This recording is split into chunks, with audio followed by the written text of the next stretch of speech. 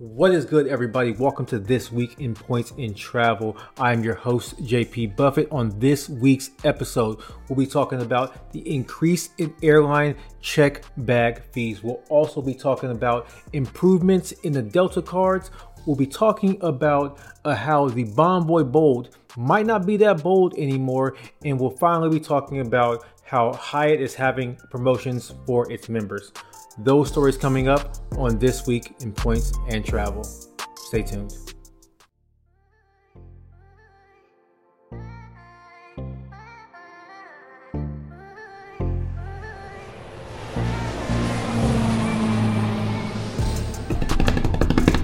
What is good, everybody? It is good to be back. It is a long time coming.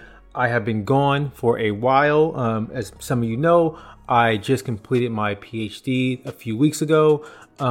It was hell, but here we are. We are back. We're doing this again. One of the funnest parts of this channel for me, of this podcast for me.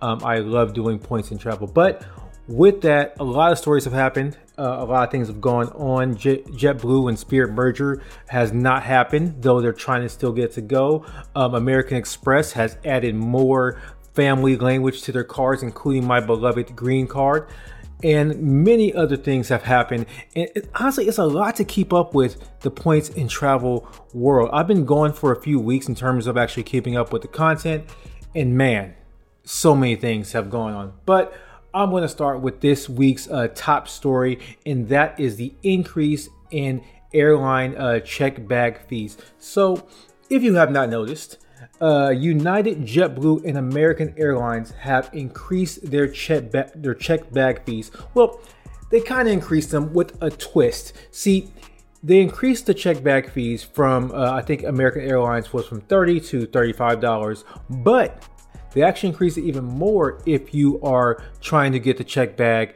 when you get to the airport. So what it says here is they're increasing the check bag fee from $30 to $35 if you pay online. If you pay when you go to the actual airport, it is now $40 for your first bag, and it would increase therefore in a tier type of system when you go from your second to your third.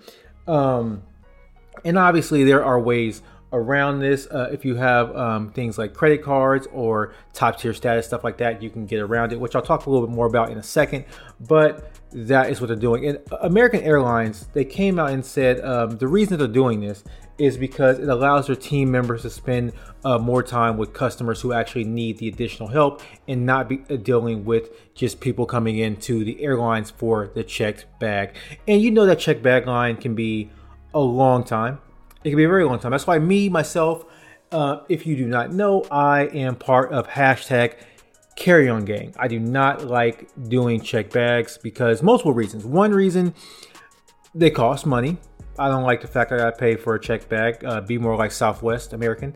And two, I don't like people going through my luggage. You know, you put stuff in check bags, you don't know if you're going to see it next time around. So for me personally, I like doing a carry-on, but to each their own. A couple other airlines have actually increased their check bag fees. JetBlue said they're increasing their fees, and it's mainly because there are other costs associated with this. There are costs like the fuel cost. There's a cost for paying their employees and stuff like that. And they're basically saying they want to keep their prices low, so therefore they have to. Sorry, their prices low in other areas, so therefore for the check bag they actually increase the price to offset that for people who want to use it. Now, this is not new. I mean, you can think about it in terms of like Spirit and Frontier or all of the other budget or pay-as-you-go airlines. They have this similar thing. So it's not that dissimilar to other airlines like Spirit and Frontier, and they're adding this service in.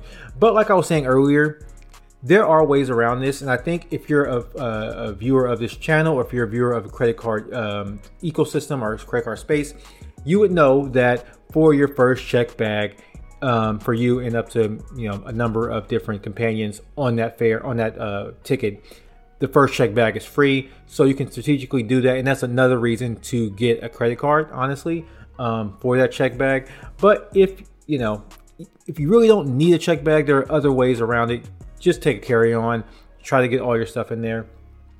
But actually, speaking of carry-ons, it's actually pretty interesting. So Southwest, one of the other big four carriers, actually has not increased their, have not, instituted any type of check bag fee. They still allow you to have the first 2 check bags to be free.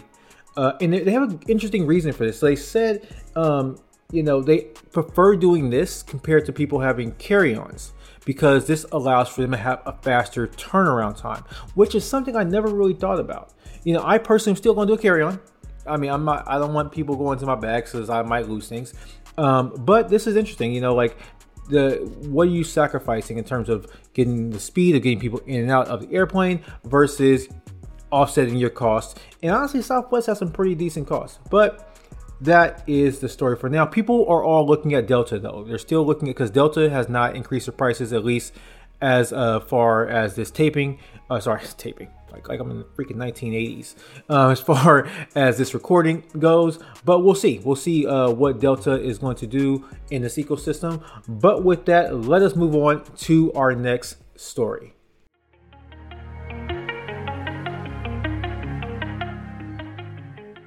So our next story is going to be a quick one. This is talking about the Marriott Bonvoy Bold, and the story is coming from the Doctor of Credit. And what they found was that they are basically nerfing the Marriott Bonvoy Bold. It is not bold anymore. Terrible pun. Anyways, so what's happening is the Marriott Bonvoy Bold had, it gave you a silver status just for holding the card, which is great for a card like this, given that it is a 0 annual fee card and you get instant silver status. And you got that silver status because it gave you 15 elite night credits. Now, elite night credits are not actually credits you can use for nights. It's just credits to get to status. So they're actually moving this back to 5 elite night credits, and I think you can still get silver status. I'm not sure how far it's going. I think it's up to July 10th of 2024, or they might extend the status past that and just give you 5 elite night credits, which is a nerf of the card, because now instead of having those 15 elite night credits and be able to stack them with something like the Marriott Bonvoy business card from American Express, or just having those 15 nights and needing less actual stays to get to the next status, which will be gold, it kind of sucks. But overall, I think not many people have, as far as I know, not many people have really been using this card. They mainly go for the Marriott Bonvoy Boundless card because that gives you a free night for the annual fee of $95. But this is a nerf of the card. So if you are a Marriott Bonvoy Bold holder, be aware that they're reducing the number of elite night credits you have from 15 down to 5, and this will take effect on July 10th of this year. That'll be 2024. But with that story, we're going to move on to our next story.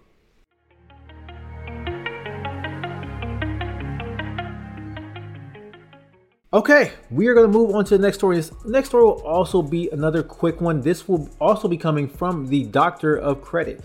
And the Doctor of Credit has one, and I also saw this actually on the Hyatt's website. So this one basically says that you are getting 3,000 bonus Hyatt points for a 3-night consecutive stay at a number of properties. I think it's their higher end properties like the Park Hyatt, like the Andaz, places like that. I think Hyatt Regency is also in there. So basically for every 3 nights, you get 3,000 bonus points up to 21 consecutive nights. And this promotion would go to April 2024, and you have to complete the nights between March 1st and April 30th, 2024. And there's about, they say, 1,300 participating hotels. So you have to look at the number of hotels that are actually participating in this. But I'm speaking really fast. Let me slow down a little bit for you. But yeah, this can be pretty lucrative. Hyatt points are worth, at least according to different sources, about 1.8 to 2 cents per point. So they can be very lucrative. This can be anywhere from $60 or 60. It can be anywhere from 3,000 points to 21,000 points. So you could think about it in terms of dollar terms. If you're valuing it at that cents per point, it can be anywhere from $60 upwards of $420 in value. So something to definitely look into if you like staying at Hyatt. If you plan on staying at a Hyatt within the near future, I would definitely look into this offer. But with that, we're now going to move on to our next story.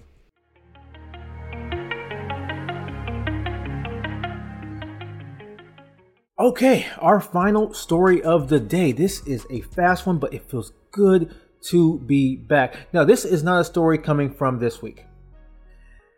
This is a story coming from the past few weeks. I'm sure you have heard about it by now, but this story is about the Delta changes. This is to the personal and the business Delta cards from American Express. And I'm not going to talk about all of the cards because for me personally, they all don't matter. The only one that really matters for me, the one that is really the sweet spot in my case, would be the Delta Platinum. But to give you an overview, what has happened is the personal and business cards, that would be the Delta Gold, the Delta Platinum, and the Delta Reserve, not the Delta Blue, but the other the annual fee Delta cards, they all pretty much got a rework.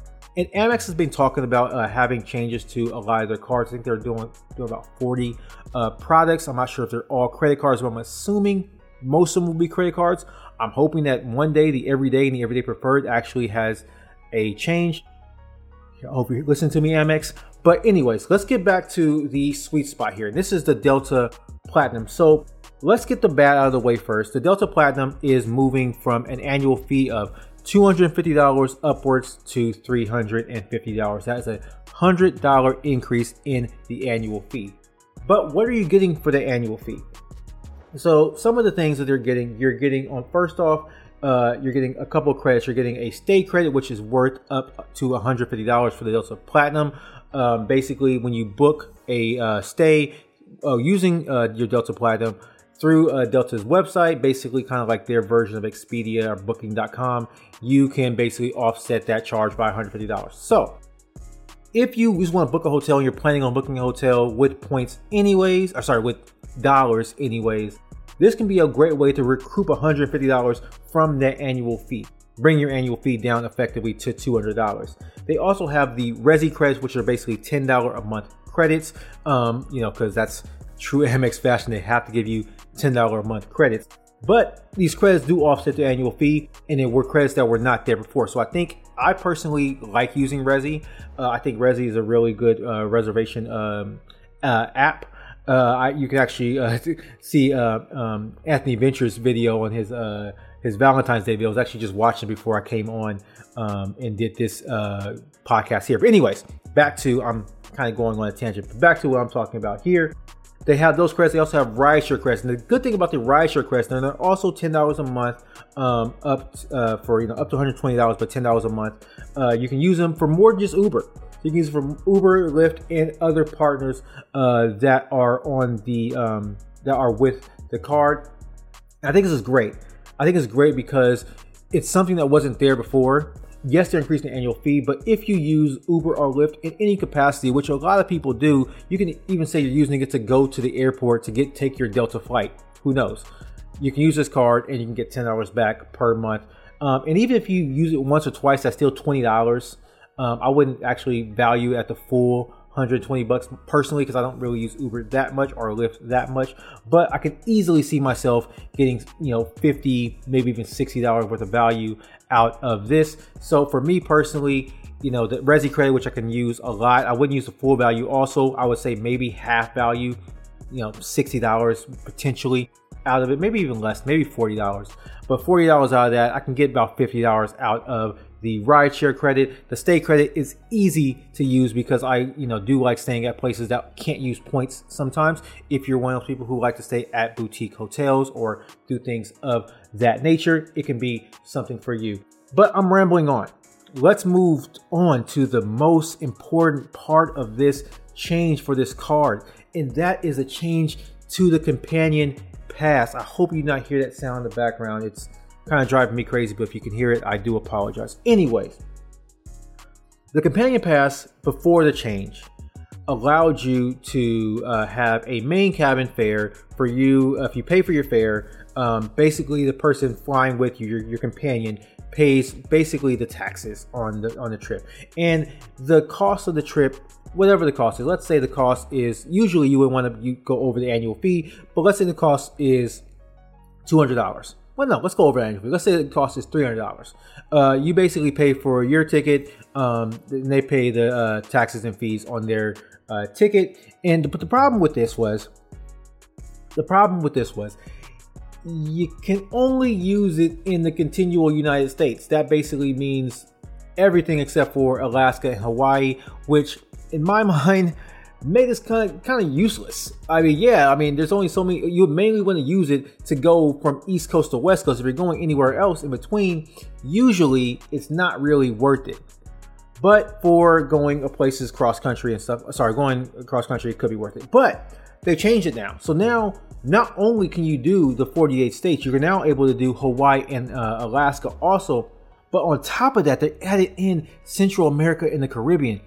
This changes this car for me, and it makes the Delta Platinum one of the cars that I want to pick up either in the near future or somewhere down the line. Because for me, it's now like, I like, visiting all of these other places. I can now go to Hawaii. I can now go to Mexico. I can now go to Caribbean and every other places in Central America.